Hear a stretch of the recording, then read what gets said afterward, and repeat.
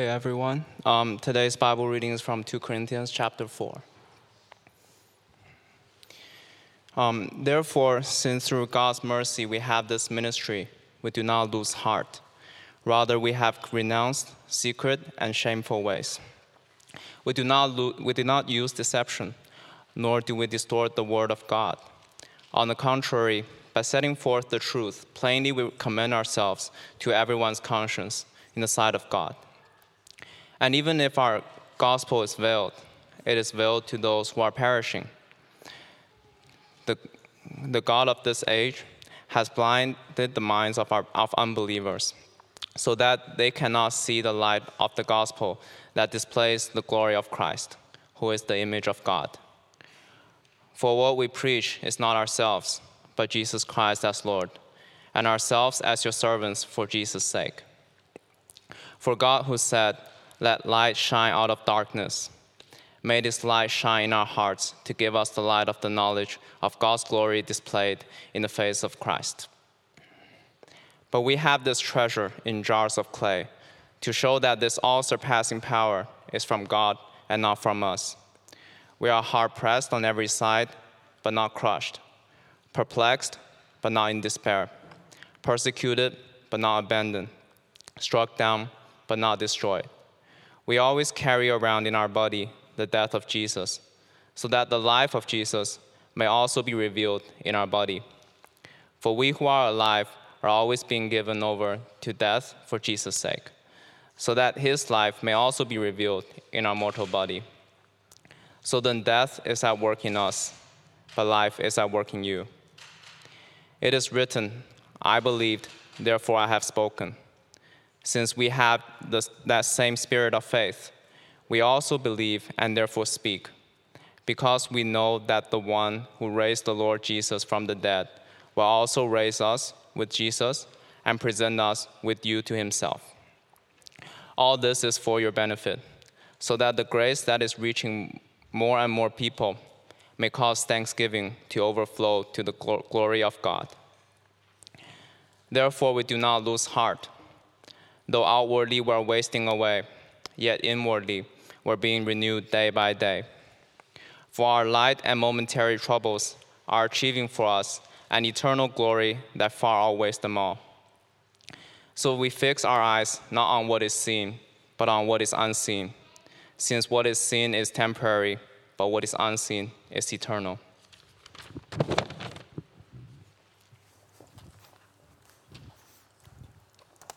Thank you so much, Tong, for reading that to us. I wonder if you came across this little piece of news a few weeks ago. Time magazine announced their Person of the Year, and this is an award that's been going for the last 96 years, and it's given to the person who has influenced the world the most over the past year. And previous recipients have included American presidents, Queen Elizabeth, Elon Musk, and Mark Zuckerberg. And does anyone know who was awarded that this year? Yell it out. Taylor Swift, that's right. You might think Taylor Swift is a good choice. Maybe she put your life on hold when tickets came on sale earlier this year. But I think it's especially interesting why Taylor was chosen. Sam Jacobs, magazine's chief editor, said this is why she was chosen. He said, "Swift was bringing light into the world." Swift was bringing light into the world. But if bringing light into the world was the selection criteria, then we really have another candidate to consider, don't we? Someone whose ability to bring light into the world remains unrivaled. In fact, we can't even compare him with Taylor Swift. John introduces him at the start of his gospel as the true light that gives light to everyone. He himself refers to himself as, "I am the true light of the world." And the Apostle Paul says that his gospel message is powerful to shine light, not just into the world, but deep into dark hearts. Jesus, light of the world. But whether you care or not about Taylor Swift, I think our magazine editor friend does have a helpful assumption to make, and it's this: that things aren't right with the world. Our default is to live in darkness, and we need light. And this year, our Advent theme is simply that: God's solution to this darkness. God's initiative to shine light into darkness. Jesus, light of the world. And so that's going to be our focus in 2 Corinthians 4 this evening, the gospel of true light. And we're really just going to look at the first 6 verses. They're full of wonderful things and a great reminder to us as we get ready for Christmas. Firstly, we'll see that this is a battle between what I'm calling the ministry of light and the ministry of darkness. And then what this means for us now as people who have been entrusted with this ministry of light, that is the spoken message, the proclamation that Jesus Christ is Lord.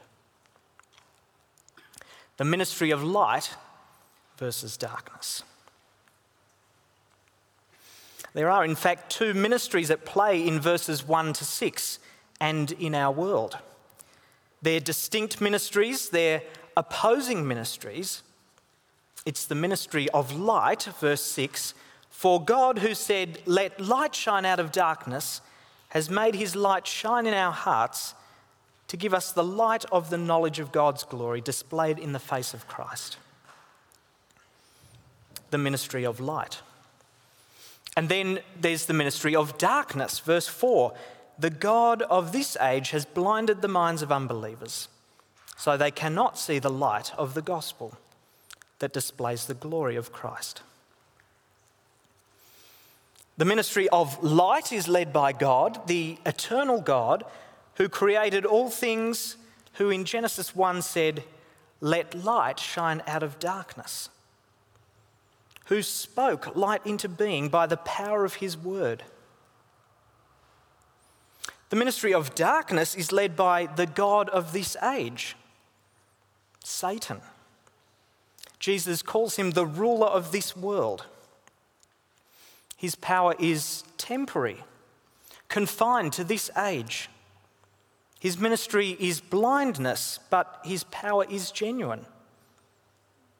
We need to remember that he prowls around like a roaring lion looking for someone to devour.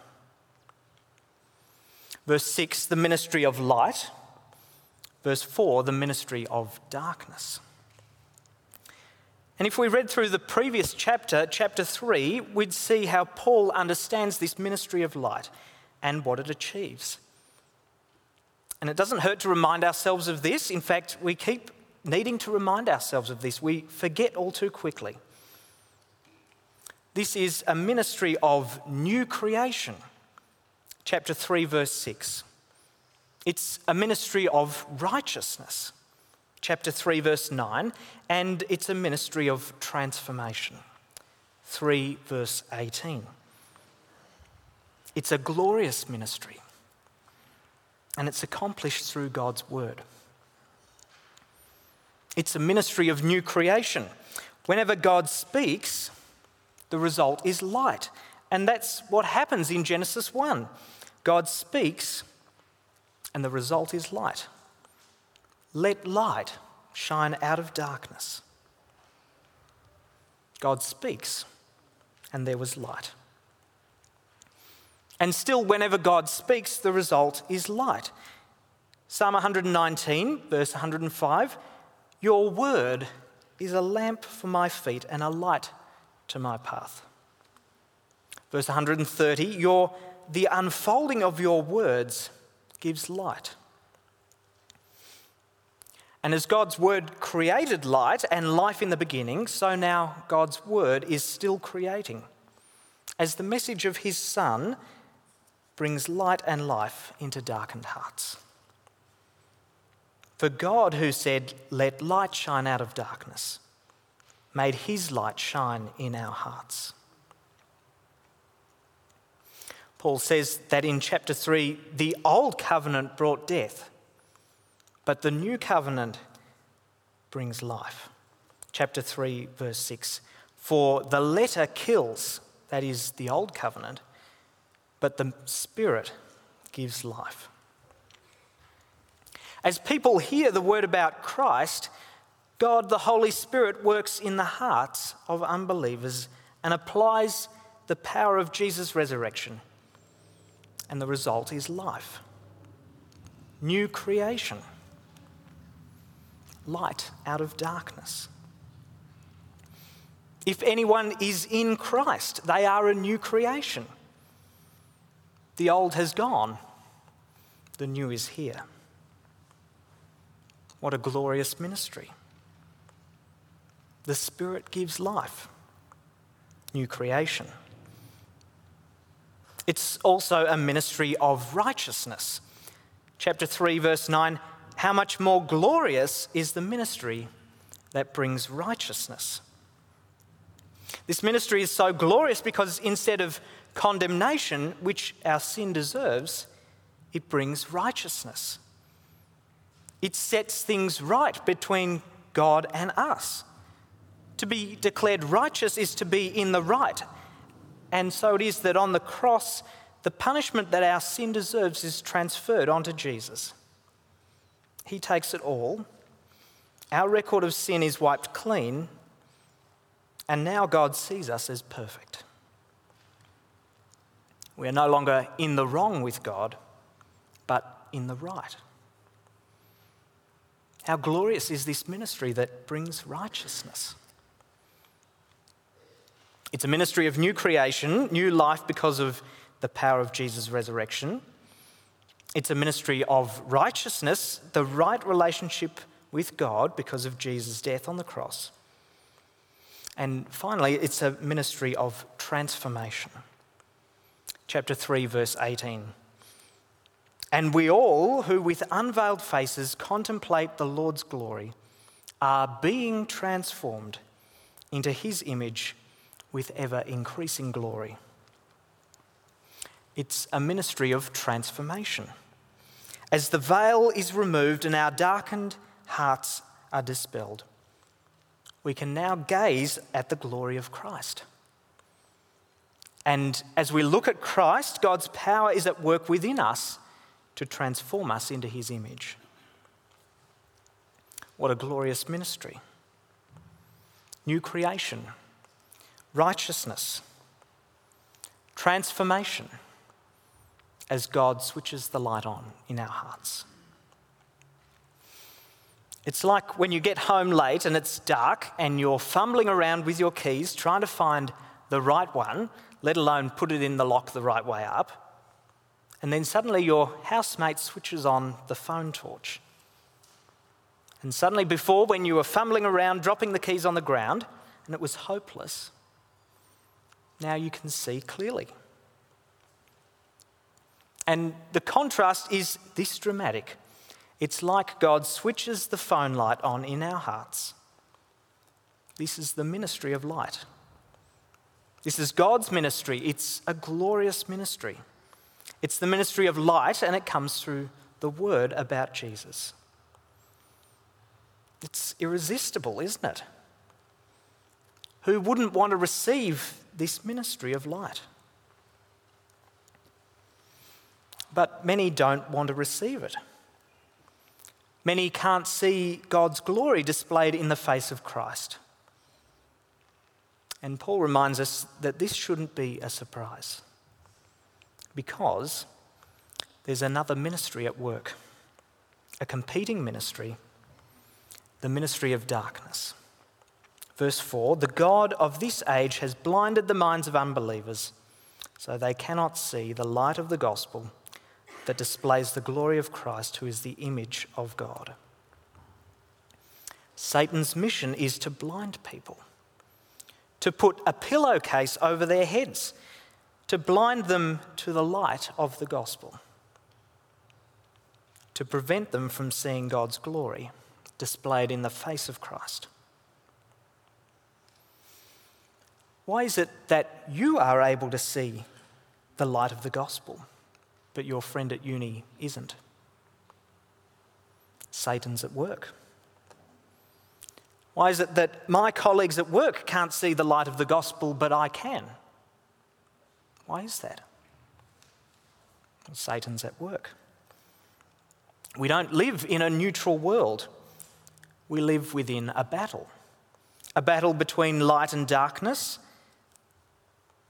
but it's not a fair contest.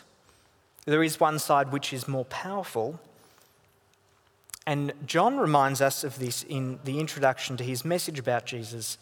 He says, "The light shines in the darkness, and the darkness has not overcome it." The light shines in the darkness, and the darkness has not overcome it. I wonder if you notice the flow of logic between verse 4 and 6. What is the bridge between this ministry of darkness and the ministry of light? It's verse 5, the preaching of Jesus Christ as Lord. Verse 5, "For what we preach to you is not ourselves, but Jesus Christ as Lord." This is the way God chooses to bring this ministry of light into darkened hearts, through the message of Jesus.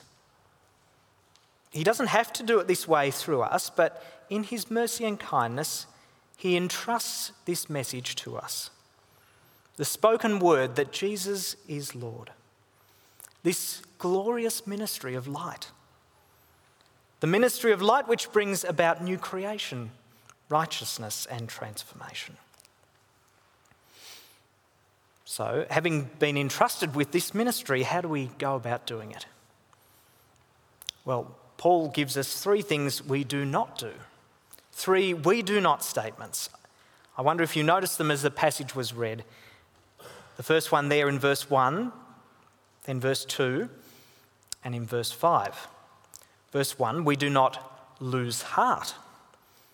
Verse 2, we do not use deception, nor do we distort the word of God. And verse 5, we do not preach ourselves. Verse 1, therefore having this ministry, we do not lose heart. Therefore, since we have through God's mercy this ministry, we do not lose heart. We've already spent some time refreshing ourselves of what this ministry is. It's the ministry of true light. It's a glorious ministry and a powerful ministry. And therefore, being entrusted with this ministry, Paul does not lose heart. I don't think Paul's referring to losing heart with regard to his faith, but losing heart in his efforts to continue proclaiming the gospel. He's not tempted to crash on the sidelines. He's not thinking of quitting. He's determined to press on because of this ministry. When I ride my bike home from church, I can't tell you how tempting it is to lose heart. This little elevation shows my journey home from church on my bike. You can see the first 80% is basically flat, and then you suddenly arrive at what feels like stage 5 of the Tour de France. An impossibly steep stretch of winding pathway with no end in sight. I usually start well, but pretty soon the temptation to lose heart feels all too real, and I just want to topple over and play dead fish. And we might expect Paul to feel the same way about his ministry, especially to the Corinthians. They've had a troublesome and trying relationship, tempted to crash on the sidelines, thinking of taking early retirement, to lose heart and tap out early. Look how Paul describes himself and those who labour in the gospel alongside him. Fragile pottery, verse 7. But we have this treasure in jars of clay, to show that this all-surpassing power is from God and not from us. We are hard-pressed on every side, but not crushed, perplexed, but not in despair, persecuted, but not abandoned, struck down, but not destroyed. Do you feel like this sometimes? Weak, frail. It feels hard speaking about Jesus. It feels costly. It feels unsuccessful, perplexing when people love darkness instead of light. Did you know this is the normal experience for the messenger of the gospel? Things aren't wrong if you feel this way. This is exactly how Paul felt. But despite this, Paul doesn't lose heart, he presses on because he knows there's nothing impressive about himself, but rather he knows the value of the gospel treasure entrusted to him. On my ride home, I have to rely on how much lunch I ate, but Paul can rely on the light of the gospel.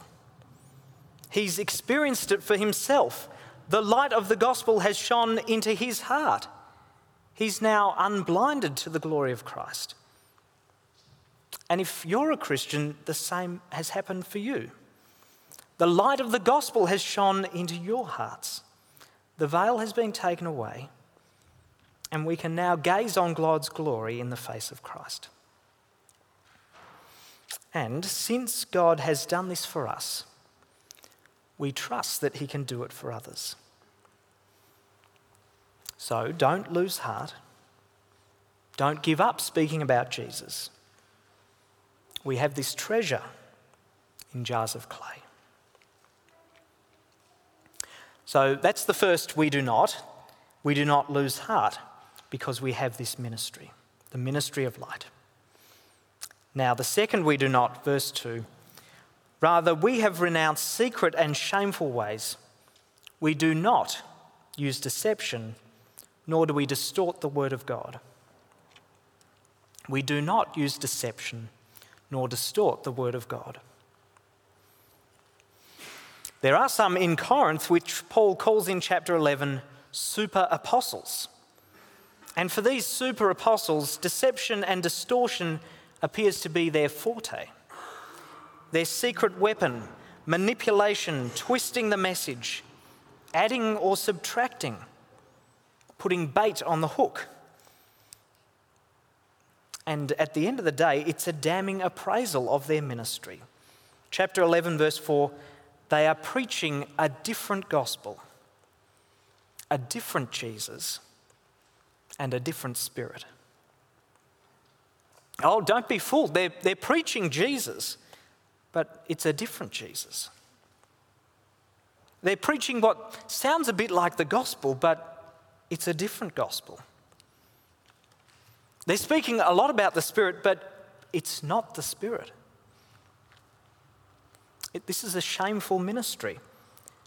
Paul describes it as a disgraceful ministry. And Paul is in no doubt that this is not a ministry of light, but a ministry of darkness. It's darkness in disguise. Satan's servants masquerading as servants of righteousness. Chapter 11, verse 5 says, their end will be what their actions deserve. The gospel message is complete. It's perfect. It's true.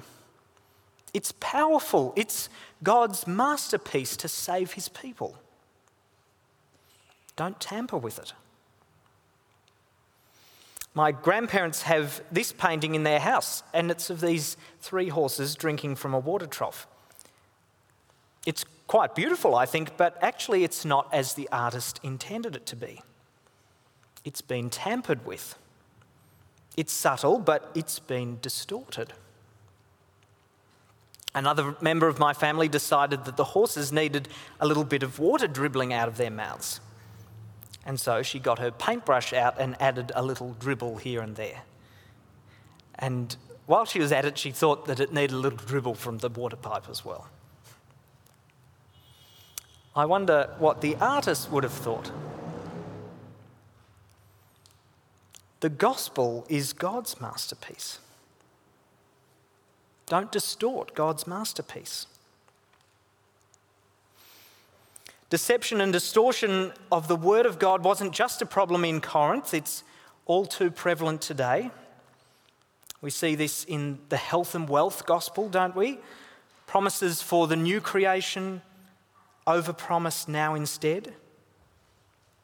We see this in the liberal gospel, which loves to preach Jesus in the manger, but erases Jesus on the cross and paints over sin.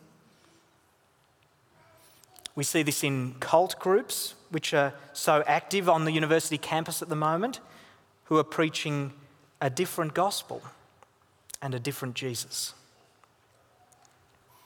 Distortion of the gospel is not loving. It's not a way to win people for Christ. It's not true light. It's darkness in disguise. And Paul says their end will be what their actions deserve. Now, I've framed this in the negative because that's the way Paul gives it to us, but then he gives us the positive contrast, his pattern of ministry. It's not by deceiving people or distorting God's word, but, verse 2, on the contrary, by setting forth the truth plainly. We commend ourselves to everyone's conscience in the sight of God. In the plain sight of God, we don't deceive people. We don't manipulate people. We don't pressure people.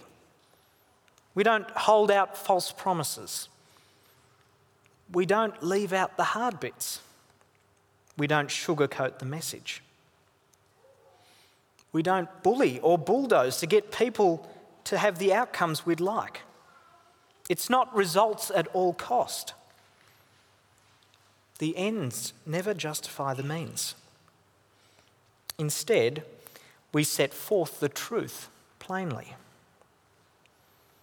Clear, simple, honest proclamation of the truth in the sight of God.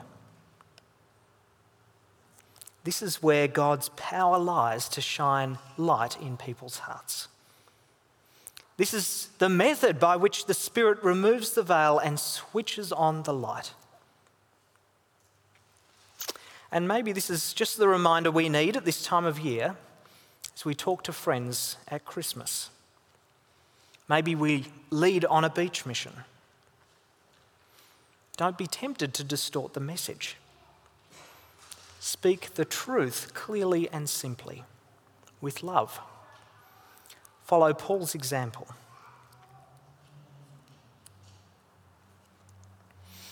And finally, it's because we've been entrusted with this ministry, the gospel of true light, that we come to verse 5. We do not preach ourselves. Verse 5, for what we preach is not ourselves, but Jesus Christ as Lord. At the heart of the gospel message is not Paul, it's not me, it's not you, how shocking. It's Jesus. Jesus as Lord. It's God's glory revealed in Jesus. It's the message of Jesus, light of the world. Not James, light of the world. Instead, what are we? Jars of clay. Weak and fragile vessels of this gospel treasure. Jesus deserves centre stage, not a jar of clay. And I think we still see this as such a problem today. There are many preachers of the gospel who appear all too happy to take the attention for themselves. Celebrity pastors who act as though they deserve the seat of honour in God's kingdom.